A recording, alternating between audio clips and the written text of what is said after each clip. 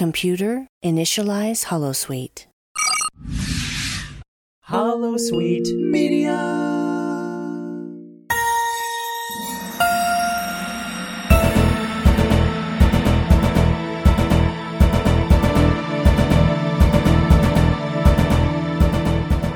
Hello, listeners, and welcome to the pilot episode of Open Channel, a Star Trek community podcast. I'm your host, Christopher D. Littlefield, and with me today is Kurt North. Kurt, how you doing today?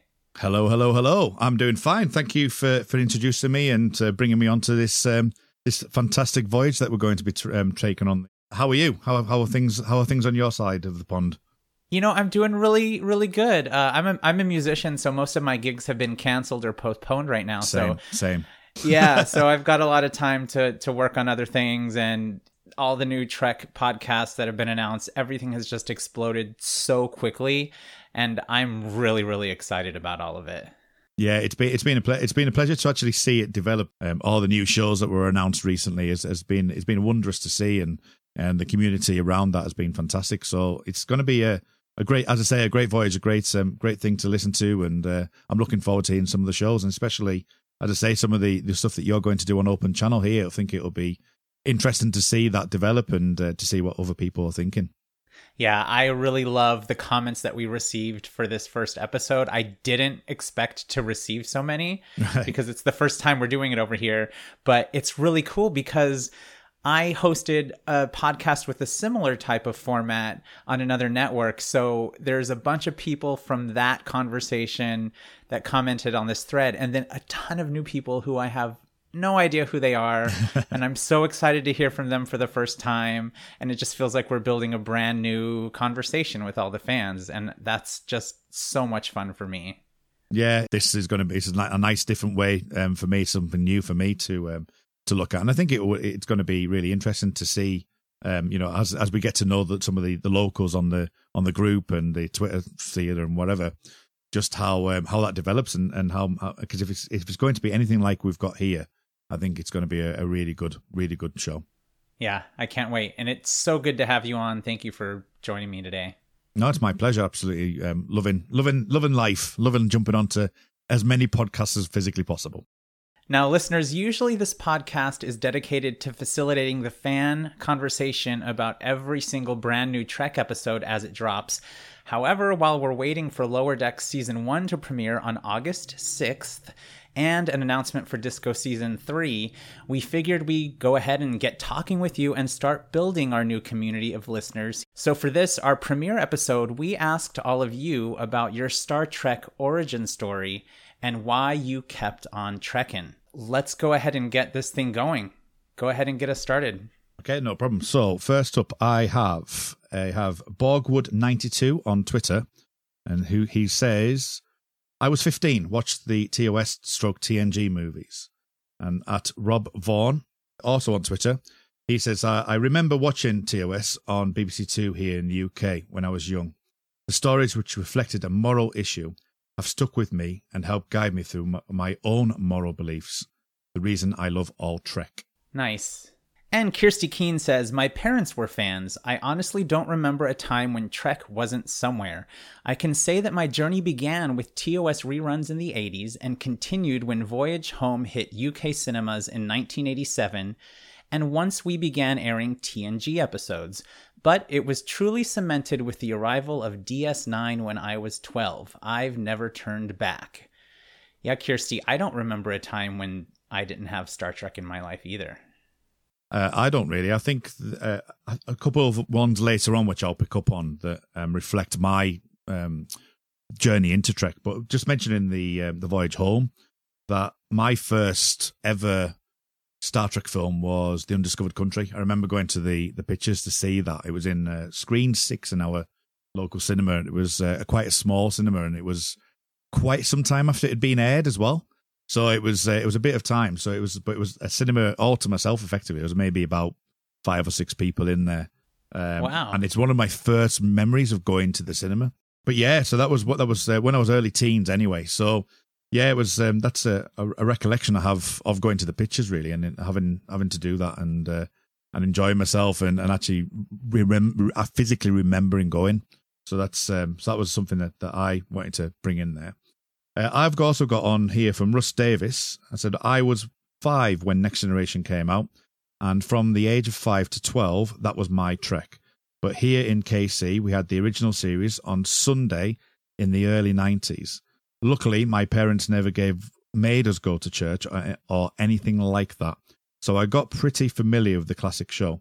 Didn't see the original 6 movies until after Generations came out, and I had seen every TOS until 2011.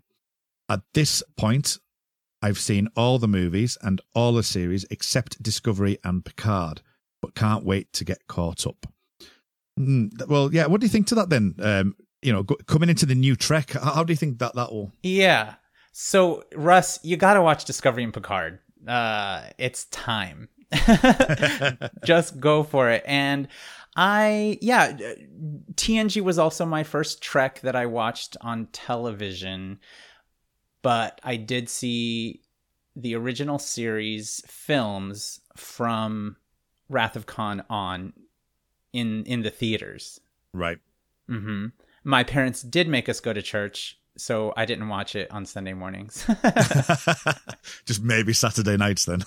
Yeah, any other time, yeah. And also Russ says he grew up in KC, Kansas City, which I have been to a couple times on tour, and it's a beautiful town. I love it there.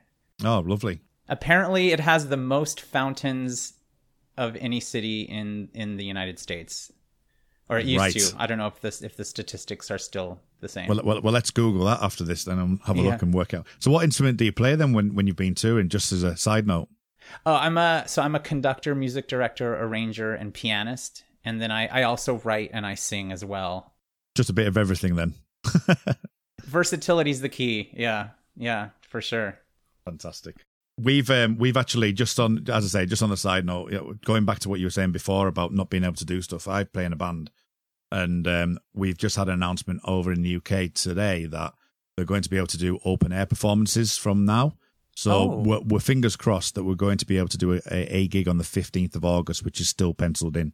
Okay, so that's something good. And of course, as I say, music is always open on Star Trek.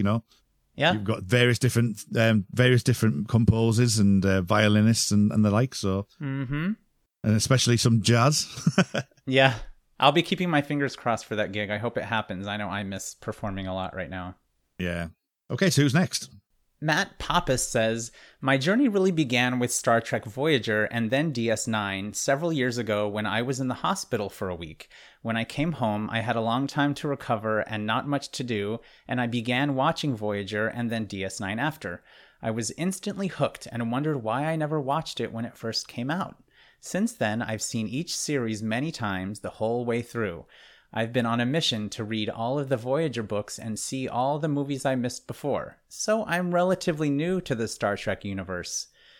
Matt, for being relatively new to the Star Trek universe, I have to say you've covered a lot of ground, so Congratulations and good job. Absolutely, I would echo that. To be able to get through the amount of shows there is, I mean, what is it, 700 odd or something? I don't even know. It's something like that. It's a lot of hours of viewing. It is. Okay, so I've got Gilda Corday. I watched the original series movies as a kid. Then a Trekkie friend of mine really got me into TNG in high school. Watched Voyager when it was aired, but never saw the whole series all the way through. Was away from Trek for about 18 years or so until I saw Discovery on Netflix, and that rekindled my love of Trek, and I have been obsessed ever since. Voyager is my favourite season, with Discovery and DS9 a close second. I liked Picard, and I've watched some TNG again. Haven't seen Enterprise and can't bring myself to watch the original series for many reasons, but I do love Spock. Trek has always shown a future of optimism, free of racism, sexism, greed, etc. I love the science and exploration and the great characters and the ships too, of course. I would say that just on that, talking about the original series. The original series is something that I'm starting to get into. I was amazed. I'm on a very, very slow rewatch. So I'm on, I think, maybe episode 16 or 17 of season 1. Mm-hmm. And I was actually surprised at how many I have already seen, because it wasn't a show that I've come from a TNG kind of background, Right. and then obviously into DS9. So so watching them, I was like, right, well, I need to get through these at some point. I need to actually physically sit down and watch them. And as I say, the first 16 episodes, there was only maybe 4 that I hadn't seen before. So I'm really looking forward to getting back into that and getting into the second season in the next few months, really. It's just finding the time. But whenever there's a spare 45 minutes an hour, stick one on and away we go. So you're not alone with that. I mean, it's I instantly would say that everyone is welcome, and the fact that you don't want to see the original series, I'm more than happy with that. Yeah, I think it's okay. I'm such a completionist and such like a full-blown Trekker that I want to consume everything, every series, every episode, anything. Yeah. I watched the original series episodes one summer while TNG was airing, and they were playing a different episode. They were playing the whole series over the course of the summer. But I certainly know a lot of people that really love Voyager but don't care for TOS too much, including Liam Smart. Right. Is one of those people. He won't I give him a hard time for not getting into TOS, but I can understand why it's not some people's cup of tea. Yeah, I mean, as I say, I was actually surprised how strong it is, to be fair, because it was something that I struggled with in some of the episodes that I've seen just when it's been on the local TV shows like BBC Two, for example, over here. Uh-huh. And there was a couple that I've maybe seen. I've gone, oh, I'm not, yeah, okay, and it's always been a case of I will get round to them at some point. But as I say, the first part of that season I was surprised at how strong it actually is. And by no stretch of the imagination, this is something that I don't want to see. It's just getting round to it. So, but I think, yeah, I mean, Voyager was a strange one for me. I mean, actually, strangely enough, wearing a Voyager t-shirt today. But I think the reason why I like Voyager so much, not necessarily as much as TNG or DS9. I do like Voyager, but Voyager came out when I was 16, 17, so it was right in the midst of obviously the 90s Trek. Everything was out. We had DS9, Voyager, and TNG all around the same point, so it was just a wealth of information. But I would more leave it towards DS9 and Voyager in some ways. Okay. Yeah, I get that. And you're wearing a Voyager shirt, and I'm actually wearing a TOS shirt today. Well, there you go. I'll stand up for Liam. It's all good. Steve Sanford says, it all started because my sister had a huge crush on Will Wheaton. She's not the only one, Steve. She taped the first episode of TNG, and I watched it with her. I wasn't impressed. As a big Star Wars fan, I thought the show was boring, so I rarely watched it for the first few seasons. When DS9 started, I decided to give Trek another shot. I liked the premise of the spin-off. I was hooked before the end of Emissary. Been a fan ever since. Nice, Steve. Thanks for your comment. Okay, so we have someone called Liam Smart here, Christopher. Some guy that lives in Australia. He says, my first Trek was my dad deciding to let me stay up as he saw an episode that combined my love for science and love for racing all in one episode, Voyager's Drive. Watched all the Voyager and became obsessive. Dropped off it come 2002 as it wasn't cool, and didn't come back to it until Star Trek 09. Then boy, did I come back to it. I'm guessing that that Liam adored the Star Trek 09 film then, did he? Yeah, I think so. Actually, Liam and I haven't talked. Liam and I are really good friends. We haven't talked much about the Kelvin verse films, but definitely the love for Voyager we've talked about. And I have to give a shout out to Liam and how much hard work he and I believe his uncle Gary put into creating all of the beautiful artwork for all of the new Star Trek podcasts. They're gorgeous. I love them. And Liam, you and Gary especially worked so hard, and we're so grateful for it. So hard and so fast as well, because fast. They were only given, I think it was like 72 hours or something. Yeah. At Rinkadink on Twitter says, still in astronomy because of Star Trek and stubborn personality. I relate to that, Rinkadink. Discriminated against in grad school. Always sci-fi nerd, TNG first run, rest followed religiously. Husband is a TOS fan. Star Trek helps me keep faith for what might be, for humanity and science. Well, we definitely need as much of that as we can get right now. So I love that comment.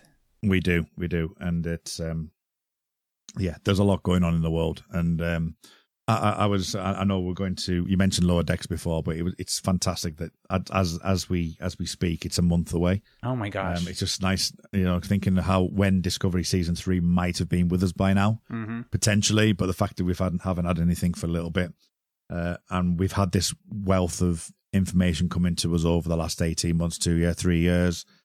And to have a little bit of a gap, really, you'd kind of really appreciate stuff that you miss. And the fact that we've got this Lower Decks as something new coming really is going to be interesting. And as I say, the fact that we are kind of in different positions around the world, but we're all going through this process. And I think that having Trek on the screen is going to help it in a small way with that. And I'm sure that Lower Decks will be no different. Well said. Thank you. Okay, so Tiffany Skater on Twitter. My dad introduced me to Star Trek. I started off watching some TNG and then went back and watched the original. I continued being a Star Trek fan because of all the diversity, action, romance, stories, and the acting. I appreciate the work that goes into the makeup and costumes as well. Yeah, I don't think that gets mentioned to as much as it should do, really, with things of the amount of makeup and sessions that they have to do for stuff like that. I mean, I can only imagine how often Michael Dorn has gone in and out of costume over the years, but yeah, I mean, especially the new stuff. I mean, what did you make to the new Klingons? Were you pro or against the new Klingons? I was pro. Pro. Yeah, I recognize and hold space for the people who get upset, for sure, because I get it. But I don't mind building on and expanding the mythology a little bit. For me, I'm along for the ride. I thought it was brilliant what they did with it aesthetically. I think it's beautiful, and I like how they, incorporated the growing their hair back because the war was over and all of that. I like those kind of explanations. I think it's really creative. Yeah. I would say I didn't mind either way. I think the first season was a bit jarring, but I've recently rewatched season 1 of Discovery. And, the second time running, I actually really enjoyed it more than I thought I would. I enjoyed season 1 anyway. I wasn't a big naysayer with season 1. I thought season 1 was quite good. Yes, there's a bit of jarringness in various aspects, which, I won't get into in this podcast, but there's a few jarring bits. But overall, I found it quite good. And going back to it and seeing the Klingon stuff, it wasn't as bad as I kind of half remember. So, I think season 2 they kind of shaped it a little bit more as well. Yeah, but it's season 1 of a TV show. He's telling me that Next Generation season 1 was perfect, because it definitely isn't. It is definitely not. So that's good. That's good from that point of view. But I think it's good to talk about the makeup artists and the costume designers and stuff, because they do a fantastic job. Oh yeah. They sure do. I mean, it's amazing the work that they do. Gersha Phillips and Neville Page. I mean, it's incredible. I really like that, Tiffany Skater, you said that you like the romance stories. I like that. I don't often think about that, but it's absolutely part of the Trek story. Yeah, it is. Yeah. There's been multiple episodes on it. So and obviously some really important ones as well, kind of ethical questionings and stuff like that. So yeah, definitely worth a shout out. My friend Janessa Kiharda says, my first Star Trek memory was walking in on my brother who was watching Wrath of Khan on VHS. And he had just gotten to the scene where Kirk and company found the murdered scientists on Regula 1. 8-year-old me did not appreciate the slit throats. That really didn't suck me into the Star Trek milieu, and it wasn't until several years later when Voyage Home hit theaters did my interest take off. After that, I was obsessed, particularly with Star Trek novels, and I was staying up well late on Saturdays when one of the local TV channels would broadcast original series episodes every week. I remember when TNG first broadcast, I hated Patrick Stewart's reading of Kirk's Boldly Go monologue and would always mute the TV then. I eventually got used to it around the 6th season. I think TOS will always be my first Trek love, though. I think it was the science that drew me in.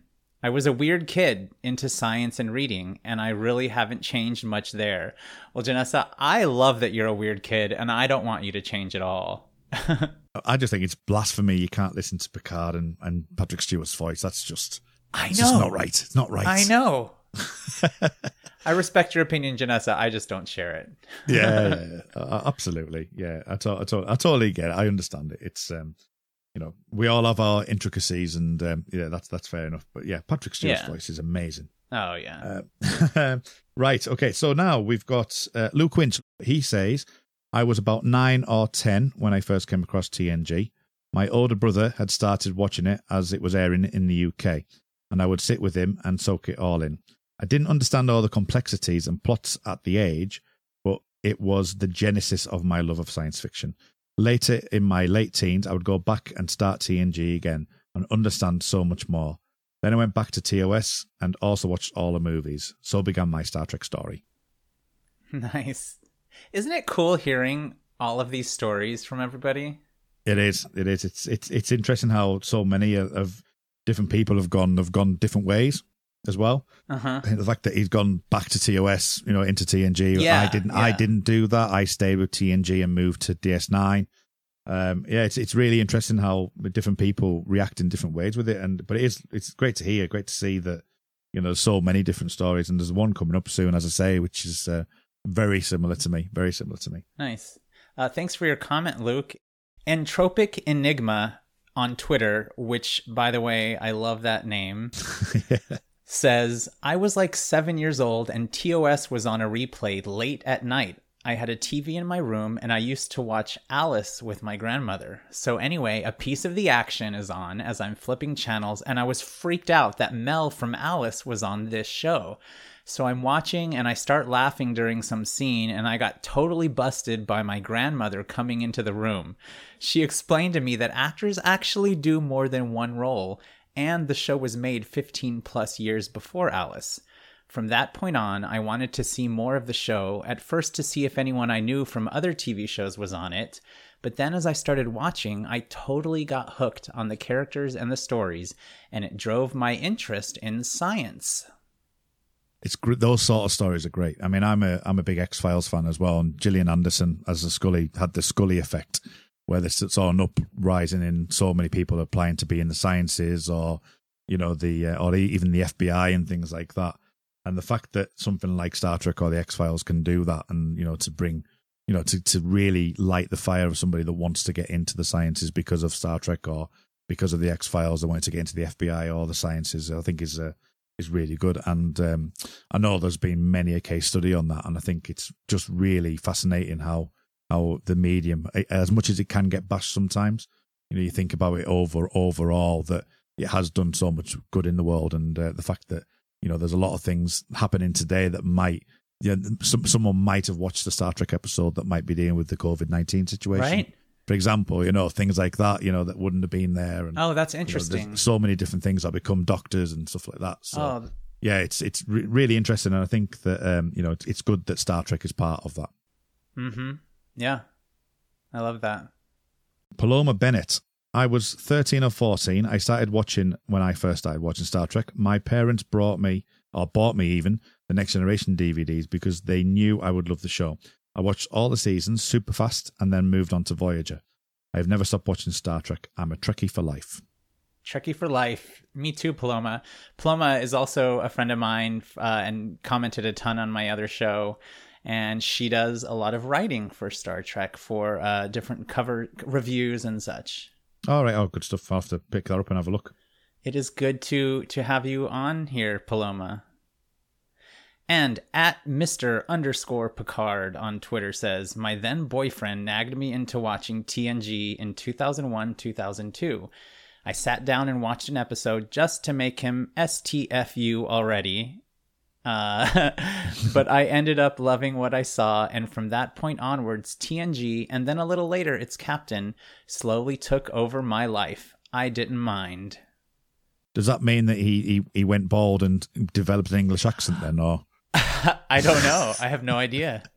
But I get the gateway in your boyfriend nagging you into watching Star Trek. I mean, you wouldn't be a true Star Trek fan if you didn't try and get your boyfriend or your significant other to at least try and start watching it, right? Yeah, I'm guilty of that. You know, she's next door. She watches Star Trek with me. You know, so Nice. yeah, she's not as much a bigger fan as I am, but yeah, she likes watching it, and she loved Picard as well. So she thought Picard was particularly good. And I recently got me the Discovery box set, actually. Not the box set, the Blu-rays, which was great. You know, it was nice to be able to see some of the special features on that as well. So this is what everyone's talking about. Brandy Jacola, who hosts a couple shows on the network too, and is a very, very dear friend of mine. And I don't have a Blu-ray player, so I haven't been able to see any of that yet. Okay. Well, we'll find some way. We'll find some way for you to get to watch them. Yeah. So we've got Shannon 0501 70. I saw TOS in black and white. I was brought up abroad and only had a little black and white TV. Saturday morning, Star Trek Captain Scarlet, Joe 90, Thunderbirds, happy days. This is amazing. This is an amazing comment to me that you watched TOS in black and white. I salute you and respect you so much for being an OG Star Trek fan. That's incredible. Yeah, absolutely. And the fact that some of the other shows as well, Captain Scarlet, Joe 90, Thunderbirds, you know, it's Thunderbirds. I remember. Yeah, I remember Captain Scarlet, and Joe 90 rings a bell, but it's not something that I can't remember seeing. But they're definitely names that I recognise. So, and Thunderbirds over here in the UK, we had a TV show called Blue Peter, which was for kids. Huh. And they made Tracy Island out of like loo roll and all kinds of things. And it was a famous making using sticky back plastic and the like. Oh, wow. And everyone in the country pretty much made Tracy Island off the back of it. So it was a fantastic TV show, and used to be like a weekly thing. Okay. And people used to get a gold badge, a little Blue Peter gold badge for certain things that would, if they did something really special, and they would like honor people over the year, and the people who have been on Blue Peter, for example, get a little blue badge. Oh, wow. So it was a great show. It's a lovely show. Blue Peter went on for many a year. I think it may still be on, but you know, it's been a long time. It's been a long time. At Gordon Blake 32 on Twitter says, when I was about 4 or 5 years old, my grandparents hired VHS of The Wrath of Khan and let me stay up late to watch it with them.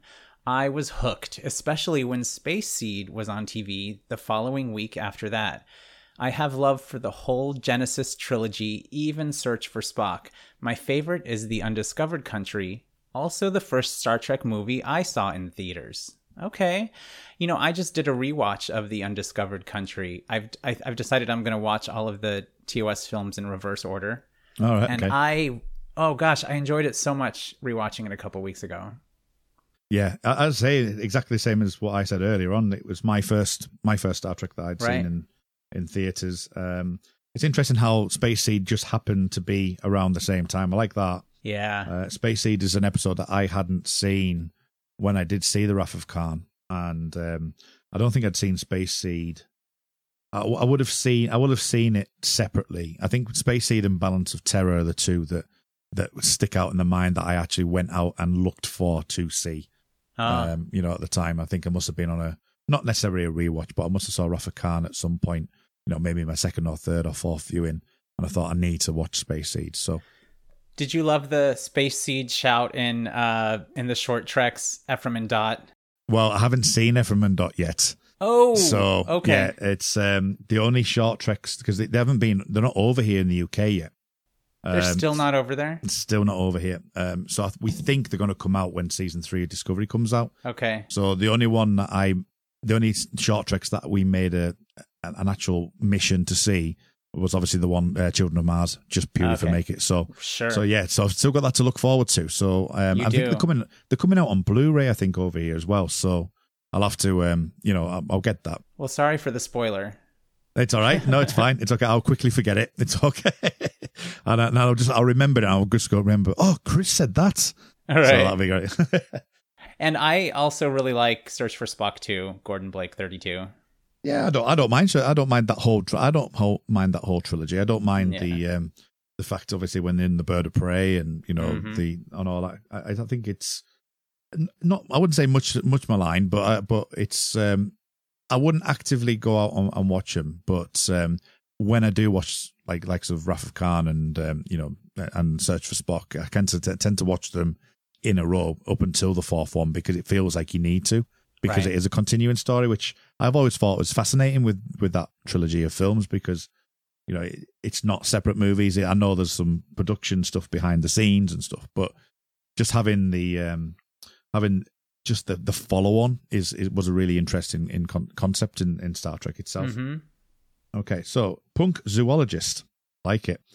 On Twitter, my mum got me into Star Trek when I was probably about 5 or 6. She watched the original series as a kid growing up in New Zealand. She was always a little disappointed that I preferred TNG and the newer shows. My aunt also baked me a combadge-shaped cake for my 10th birthday. It's nice. That's cool. Nice. So Punk Zoologist is Nicholas Paul Collinson, who is also another host that you will all get to know a lot better. And a really, really great guy, also a scientist, and super, super smart, fun to podcast with. Fantastic. This is what's great about it. It's what's great about it is everyone's just going to start really forming that family, that kind of atmosphere, which is going to be great. Yeah, exactly. And the cake that Nick is referring to, is actually my virtual background for our screenshot for this recording. Right, I hope you don't mind me using it, Nick. It's just so cool. Excellent stuff. Fantastic. Joshua DeVries at Mr. Sosotris on Twitter. Joshua has also commented a lot on my other shows. He says, I am Star Trek IV, The Voyage Home years old. That's great. I like how he refers. That's great to refer to yourself as that old. I know. Mom was a mega fan of TOS, and when TNG started, I was a wee baby. Grew up with Picard's crew on TV and the TOS movies on VHS. At 6-ish, I remember watching All Good Things at a family friend's house with a ton of people. Didn't really get into the other shows until I was older, but I'm glad I did because DS9 and Enterprise are my favorite Trek shows.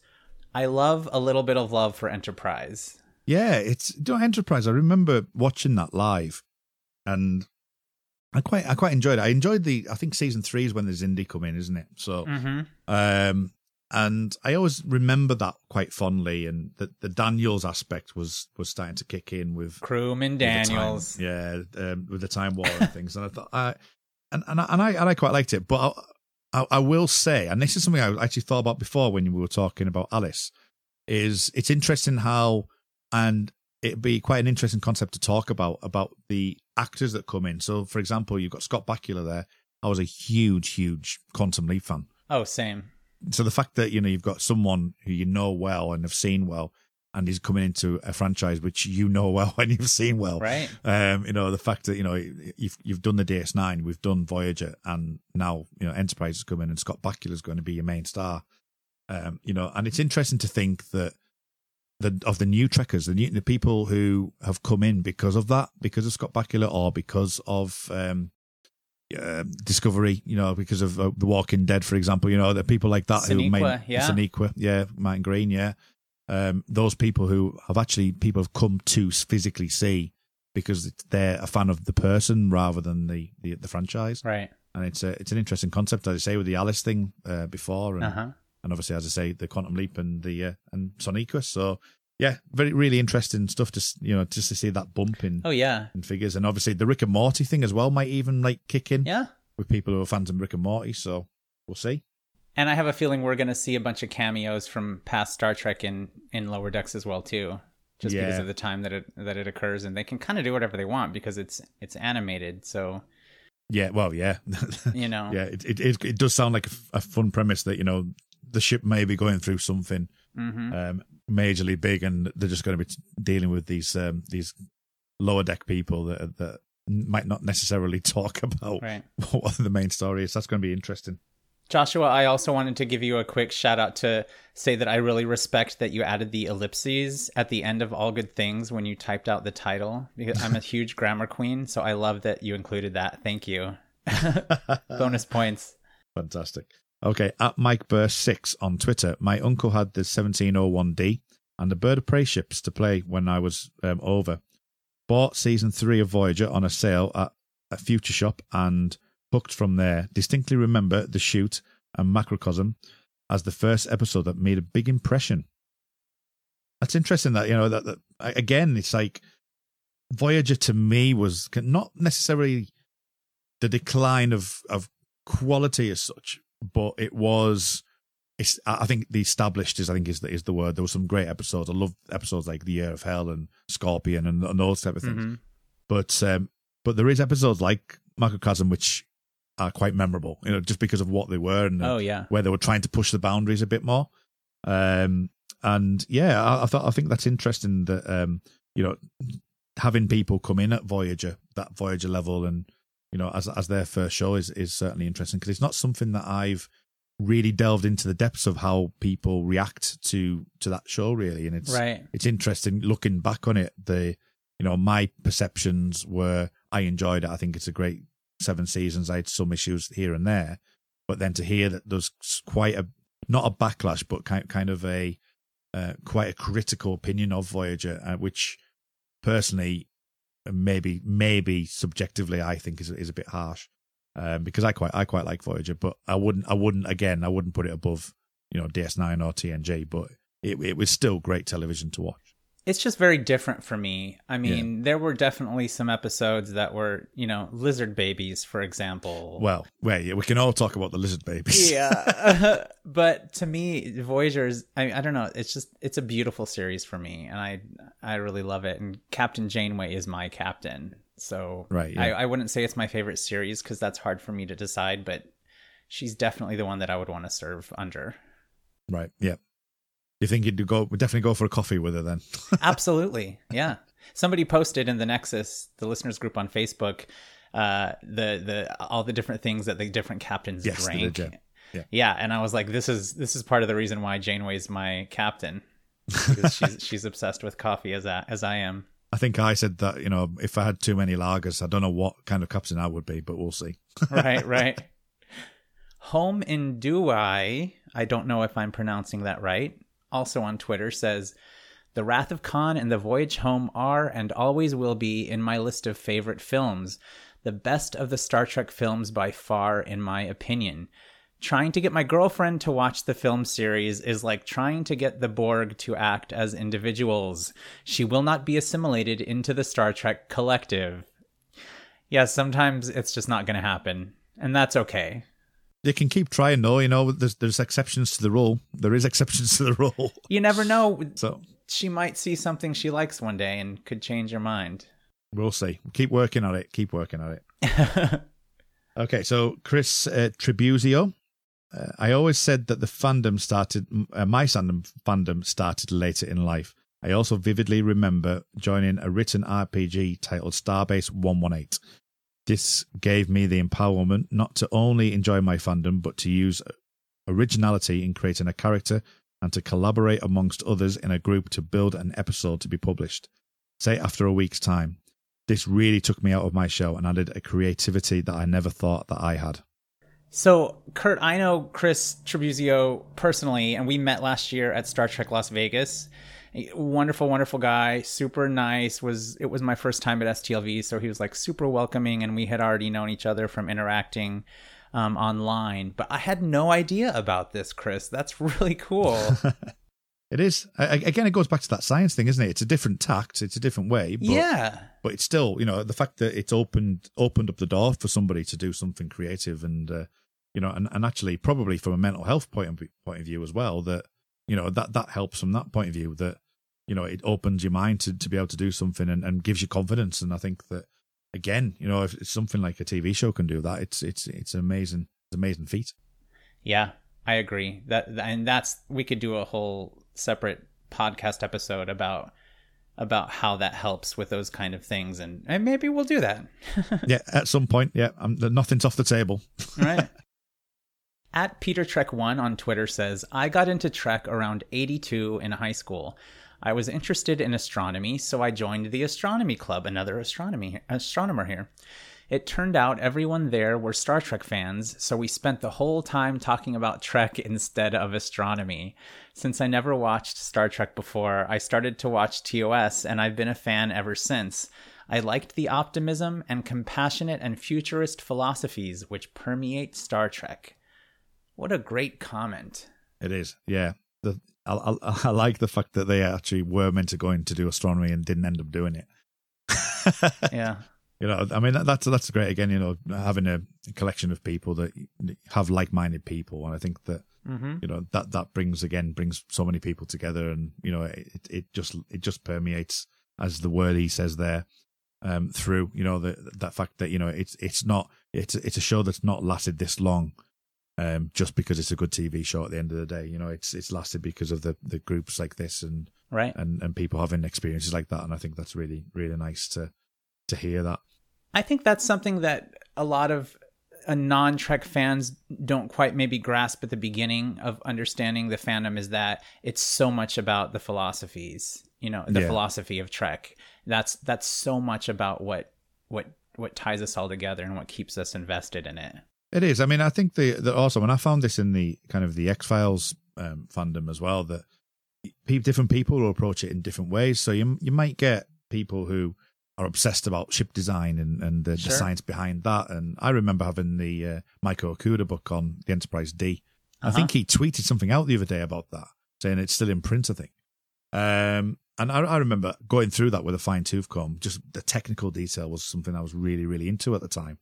It's not so much now, but at the time I was like just obsessed with that ship, and I wanted to know its nuts and crannies and whatever. But you've got people like that. You've got people that might come at it from a philosophy mind, or a culture mind, or a political mind, or then you've got people who just want to enjoy the show. So the fact that you can have so many different people coming at different angles from the show, and have different, and even within the franchise as well, with different eras of ships and shows and things, that I think that it just has a wide scope, and the fact that it can bring people together like that, and and have a good conversation. That's the main thing for me, is having a good conversation and respecting what other people think, and trying to understand why people think one way to another.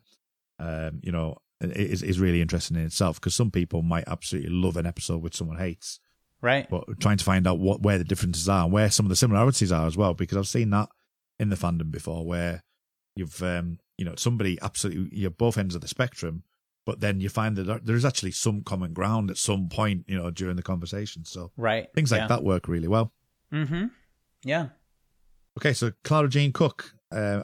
Clara's been, I've spoken to Clara a few times on the Xcast, and she was on Make It So. She was on the second episode, I think the second episode of Make It So. She's wonderful. Last season. She's a wonderful, wonderful human being. And we spoke recently as well on Into the Forest I Go on Star Trek Discovery, on our Make It So's coverage of that. Nice. As well. And we had a great conversation there as well.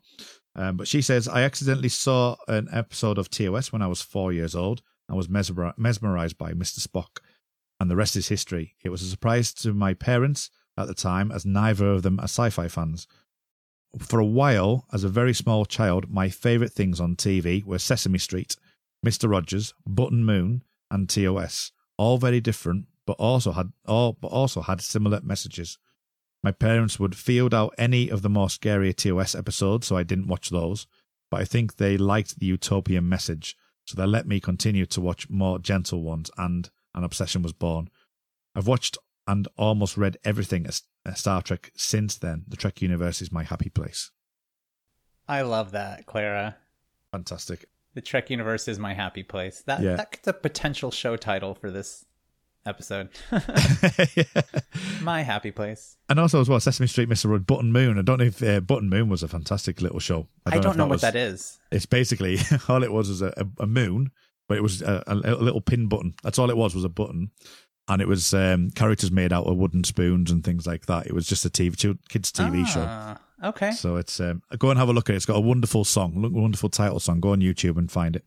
I've got a lot to look up, since we've got so many listeners and people in this community that are across the pond. I'm getting a lot of more cultural and pop culture and TV references than I know. So I'm excited about learning more about those things.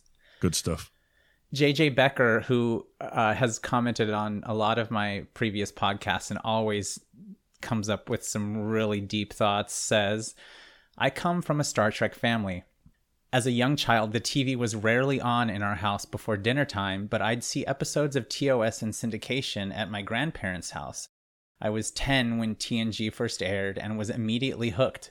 My parents would tape the episodes each week, and on Sundays we'd get together with friends from the neighborhood, share a big meal, and watch Star Trek together. Since I first sat and watched Encounter at Farpoint one day in 1987, Trek has shaped my thoughts and occupied my imagination. So this was a big social family event to watch Star Trek episodes, JJ. That's awesome. It was, and that's almost like a prologue for a book, isn't it? It's his autobiography. JJ is a really good writer. Yeah, it looks like Yes. you can tell from his writing. I think. I know. Yeah. Yeah, that would be great. Yeah, it's nice to see that, and again, looking forward to seeing what these new people, in my eyes, that are going to say, and how deep they're going to go, and again, goes back to the whole, each person will have their own opinion on stuff, and will display that in different ways, and it's going to be interesting seeing how people react to new and old stuff as well. So that's great. It blows me away the things that people come up with after the new episodes. Once we get into new episodes airing, Yeah, and we do podcasts on that, I'm just like, I mean, it just blows my mind, the perspective that people bring. yeah, it is amazing. Ian Buckley, Star Trek has been my life as long as I can remember, starting with reruns of TOS, watched with my parents growing up. Watching Wrath of Khan with them is one of the earliest memories I have. For some reason, I didn't watch TNG regularly until I began catching reruns shortly before I got into DS9, and it was as it was airing. DS9 hooked me hard, and it's still probably my favourite series. I caught Voyager as it aired, but missed Enterprise until binging it last year. I've seen every series and movie at this point. I find things to love in all of it. It's such an exciting time to be a Trek fan with so much coming out. I mean, you kind of said it all right there. You did. Right? So much of what we've already said, stuff like, stuff that things are coming out. The DS9 is it's one of my favorite shows. I think TNG and DS9 for me. But yeah, I think pretty much the fact that it hooked him hard and being able to binge Enterprise was particularly an interesting comment there. The fact that he missed it is an interesting comment, right? Because I think from what you've said there, I'm a bit of a completionist as well. I mean, I know I've got the gap of the original series, but once I started watching the show and anything from that day onwards, I've not missed anything from that. And even if it got to like a horrific episode that I didn't particularly like, it's like I'll be back next week. I can't stop watching it. I've done it with The Walking Dead as well. There was times I should have clocked out and gone, no, I've had enough. But I'm still watching it. I'm still going through to it, and I'll probably watch it to the end. So, and it has been better. It has been better Walking Dead, but yeah, I don't get to a point where I have to leave something. I have to complete the actual show. I know. Yeah. Same. I almost left Walking Dead after a particularly disturbing scene a few years ago.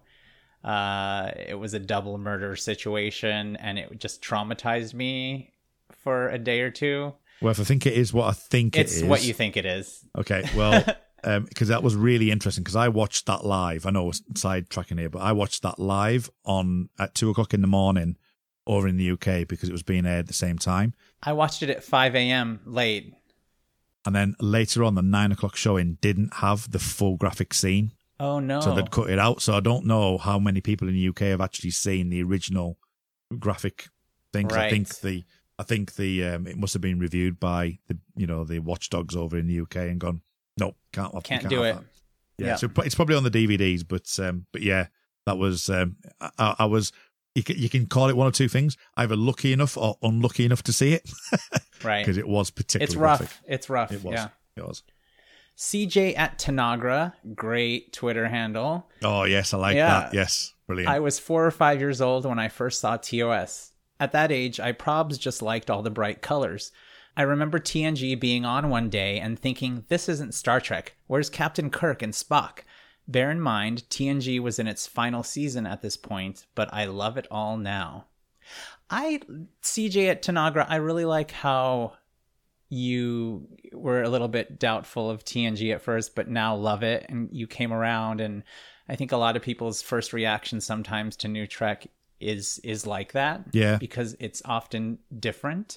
And I understand when people feel that way, for sure. But at the end of the day, it's still Trek. And if you can kind of go along the journey with it and see how it fits within the universe and within Trek philosophies, I think it's so much more enriching to be able to do that.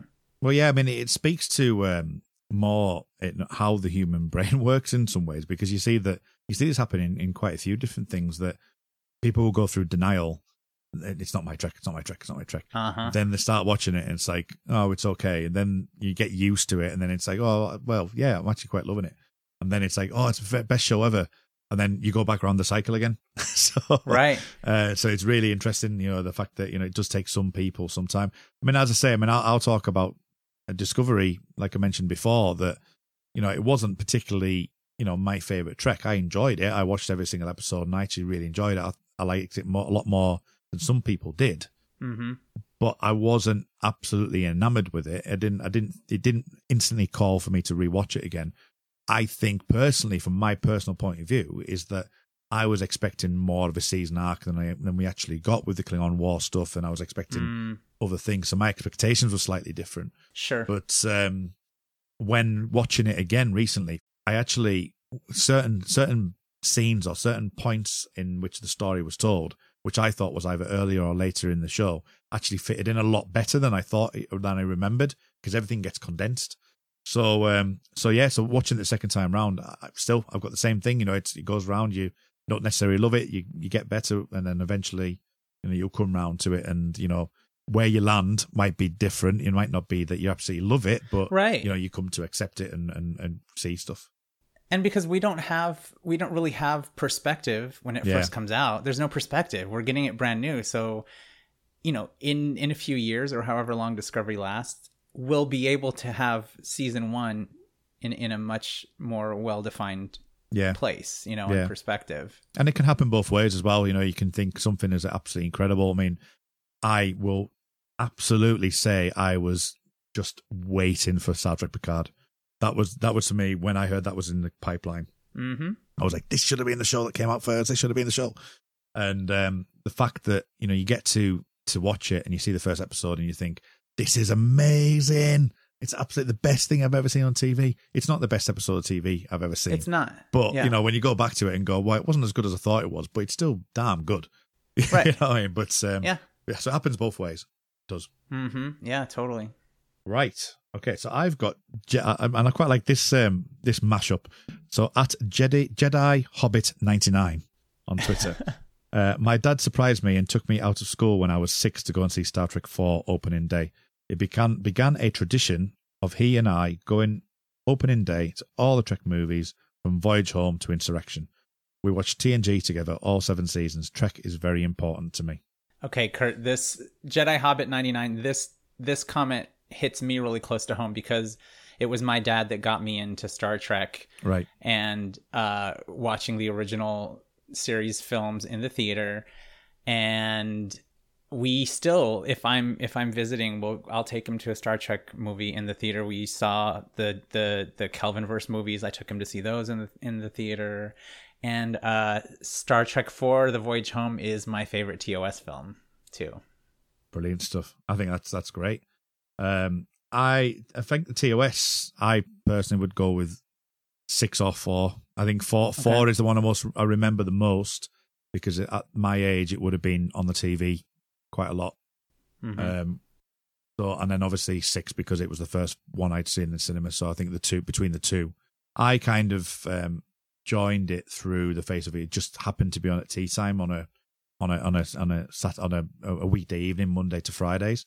So I tended to watch the show on TV and watch it out of order for a while, for quite some time, because it was like I'd catch it on a Tuesday, then I might catch it on a Thursday and Friday, but not see Monday and Wednesdays. So I did that for some time. And then the way that I kind of caught up on it, there was a bunch of VHSs that came out, which were the movies, the TV 2-parters. So you've got like The Descent and The Best of Both Worlds, and Time's Arrow, things like that. And I caught up with them, the Gambit 2-parter as well. And then eventually it was the case of, right, now I'm going to watch the whole season, the whole 7 seasons in a row kind of thing. So I think it must have been, because Next Generation was 87, 88, wasn't it? So I think it must have been, let me think. I'd say I was probably about 13, 14. So I'd say by about season 4, season 5 is when I started to go through the rest of the seasons. Ah, cool. Yeah. You can't really do that now anymore. No. I think because, the seasons are so much, it's an overall arc and they're in like a book. I give one of my friends, Edward, if you're listening to this, I give him a hard time for teasing me and saying he's going to watch episodes out of order of Discovery. And I'm like, you cannot do that. No. Absolutely cannot do that. It doesn't work. It's not going to work. Don't do that. Yeah. It's TV's moved on since then. Yeah. All right, listeners, let's move on to a few of your deeper thoughts to close out this conversation. Jane Boyle says, I have been watching Star Trek since it first arrived in the UK. I watched with my father, who was a great fan of cowboy films and television series, including Wagon Train, and incidentally likes the Hornblower books, as I do myself. You could say that we were the people for whom Star Trek was made. Watched all episodes as they were broadcast, no catch-up or recordings back then. It's hard to know why I continue to watch. TOS was, I think, a good sound adventure story series with people who were striving to do the, quote, right thing. TNG continued with the feeling that here was a better future, yet with recognizable relationships to the current time. DS9, my favorite series, still had the strong moral sense, while recognizing that what was right is not always easy to define. But if they weren't good stories with sympathetic characters, the morality or otherwise wouldn't matter. There's a lot of fun in Star Trek. The crews are the kind of people with whom you'd want to work. Trustworthy people who would have your back without being preachy drips. I love that. Yeah, that's interesting, the look on, because I think we always, people will talk about Deep Space Nine being the darker show, and things like the Pale Moonlight, for example, is the obvious one that people will go to. But right. But then if you're looking at it from that point of view, that the way the original series was to Next Generation to Deep Space Nine, that you're seeing that evolution of how things worked and how even like sort of media as a whole was working. I mean, Deep Space Nine, we could probably go on for hours about how that began to serialize towards the end of its run, and definitely looking at how they brought Worf in at season 4 and the Dax arc, arcs. Yeah, so things, so having that arc, and obviously that moved on a little bit more with Enterprise, but had a bit more levity to it, because I think it might have reacted a bit much to what the criticism of DS9 was. That, right. And I say that even though there was a terrorist attack on Earth at that point, which I do get, but the stylized aspects of Enterprise more than the actual subject matter. Deep Space Nine was a very dark and gritty, and dealt with these issues and how people deal with it, whereas Enterprise was a reactionary tale, right? And given the fact it was post 9/11 kind of thing, it makes sense for it to do that. Yeah, it's interesting. The context of the time in which these series came out says so much. Yeah, because you think about DS9, there's a lot of like militia activity, and I think it that dealt with that, and obviously Enterprise, that dealt with a completely new world, and no doubt, when we do get beyond this pandemic that we're currently going through, that you may well see that TV will start to be informed by that as well, and you'll see Star Trek take a tact on what it's like in a post-COVID universe, and right. And not necessarily directly, but definitely thematically, and definitely some having the philosophy and things like that, I think might well kick in, because the world would have changed. There's no doubt, no getting beyond that. And it's going to be the culture that wins. The culture wins, and that includes artistic expression, especially, I think. Yeah, exactly. So that was a really nice thought. Patrick Carlin, I've been trekking pretty much my whole life. Many of my earliest memories are watching TOS with my mom when I was 3 or 4. I remember us checking out the VHS tapes from the local libraries when I still lived at my family's place. We pretty much always watched Trek together, whether it be TOS, TNG, DS9, Voyager, Enterprise, all the movies. My mom and I have always been close, and Trek was probably our strongest bond, right up to Sue passed back in April. the last Trek we watched together was Picard episode, Nepenthe. So that one will always be very special to me. And our heart goes out to you, Patrick. And, at least you've got that memory of watching Nepenthe, which is a particularly poignant episode, I think, really. So, so our heart goes out to you. What I do want to mention on that as well, just on a separate note, is the local library thing, because I remember that Voyager, as I say, was around 1996, and I remember being in sixth form, and there was a library right next to our school, right next to it, and they didn't have a choice. We had a little club, like a Tuesday night club, and they had to, every single release of Deep Space Nine, get the VHS for me, because that's the only way I watched it. Oh, wow. So it was literally, they had the full collection of Deep Space Nine in their library. Oh, that's cool. And how exciting was that to get the tape? It was brilliant. It was like straight away, once the club would come in, you'd go in on a Tuesday night and you'd say, Kurt, 4.2's arrived.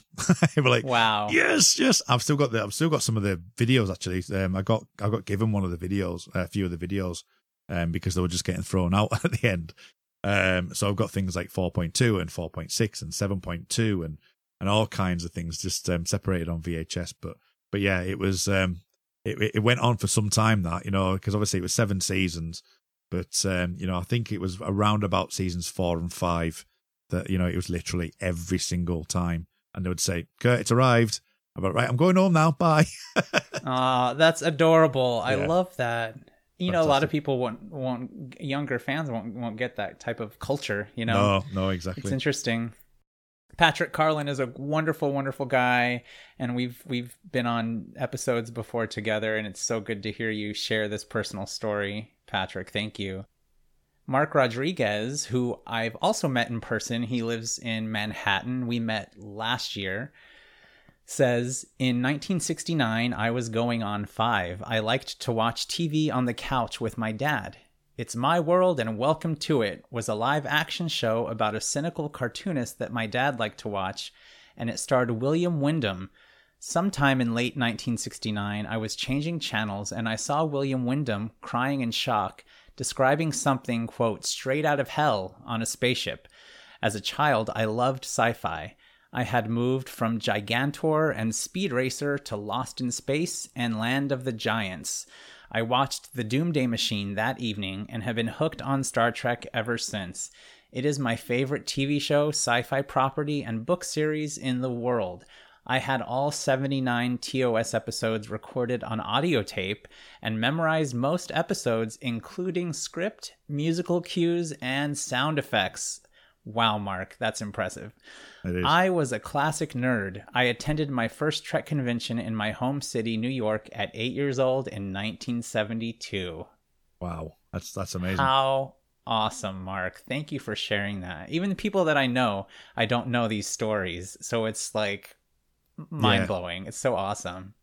Well, you've definitely chosen the right start off, haven't you, really? Because obviously this is something that you wouldn't necessarily normally get to do. So I think it's really nice. Yeah, I couldn't decide what to do for the episode, and then I was just like, you know what?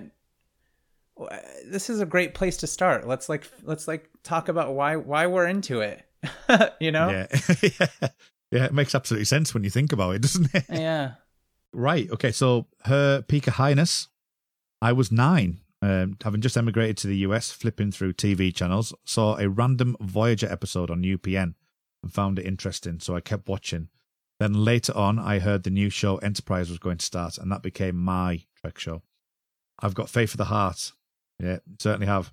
Enterprise helped me through the adolescence and trying to navigate coming to a new country, a new school, and learning a new language. I stayed trekking ever since because the franchise tells stories that matter, that teach you how to be a better person. Brilliant. Her Peak Highness on Twitter, Belinda, is also, and I think also Captain Pikachu is another name that she uses on Twitter and comments all the time. And I love hearing about your fandom, Belinda. I didn't know that Enterprise was your show. That's really cool. Yeah, it's great. I think I have seen Pikachu going around. Mm-hmm. So yeah. Very definitely concerned with OSHA regulations not being observed in Starfleet ships, including seatbelts and stuff. Well, you know, they've got them in 09 and beyond. Right. So. Yep. Well, listeners, that brings us to the end of your comments this week. Thank you so much for providing such fascinating and personal stories about your Trek origin stories. This has been so cool, so much fun, and I just love. It feels like I'm talking with you guys when we do these podcasts, and it's really nice. Kurt, what'd you think about hearing about our listeners' conversation? It's been great, this episode. No, it's been great to see, you know, and also a great introduction for me to kind of get to know some of these people that as we go along the journey together. That, you know, these people will be popping up from here on in, and you know, I may have seen or saw a couple of names here and there, you know, and cross paths with some of them, but you know, and potentially heard some of these comments before in previous podcasts that I've listened to on the occasion that I've jumped in and listened to. But it's definitely worthwhile, and I think it's definitely been a worthwhile exercise in trying to get to know what people are really into, and hopefully that will flourish and more people will get involved. And I'm looking really forward to seeing how Open Channel kind of brings everything together through all the various different shows. Thank you so much for being here today and for doing this. No, thank you very much for having me, and it's been a pleasure, and I look forward to podcasting with you again sometime soon. You can join the Open Channel conversation on Twitter and Facebook by following us at Open Channel Trek, and join our listeners group on Facebook by typing The Nexus into the search field. You can find me on Instagram and Twitter at CD Littlefield. We here at Holosuite Media are so excited about all the incredible new content we're cooking up for you. Keep a lookout for my conversation threads on Facebook and Twitter, and thank you for listening to Open Channel. Channel Open, standing by.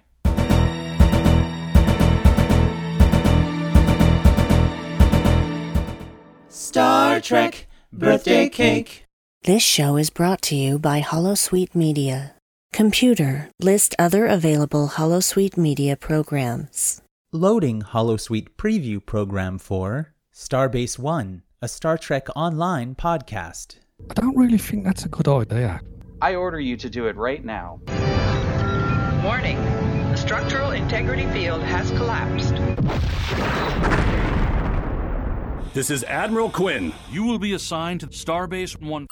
Welcome to Starbase One. I'm Colin. I'm Admiral Aaron. I'm Dave. I'm Steve. And I'm Tom. Starbase One is a dedicated Star Trek Online podcast. If you're a first-time listener, hello. If you're a dedicated decade listener and you've been wondering where the hell we are, we're back.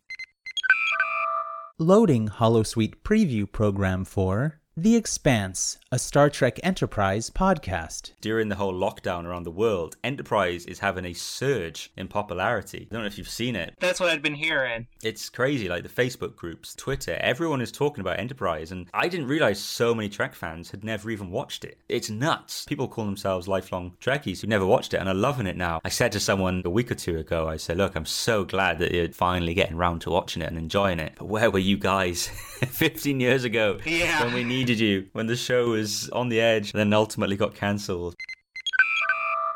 Computer, deactivate Holosuite.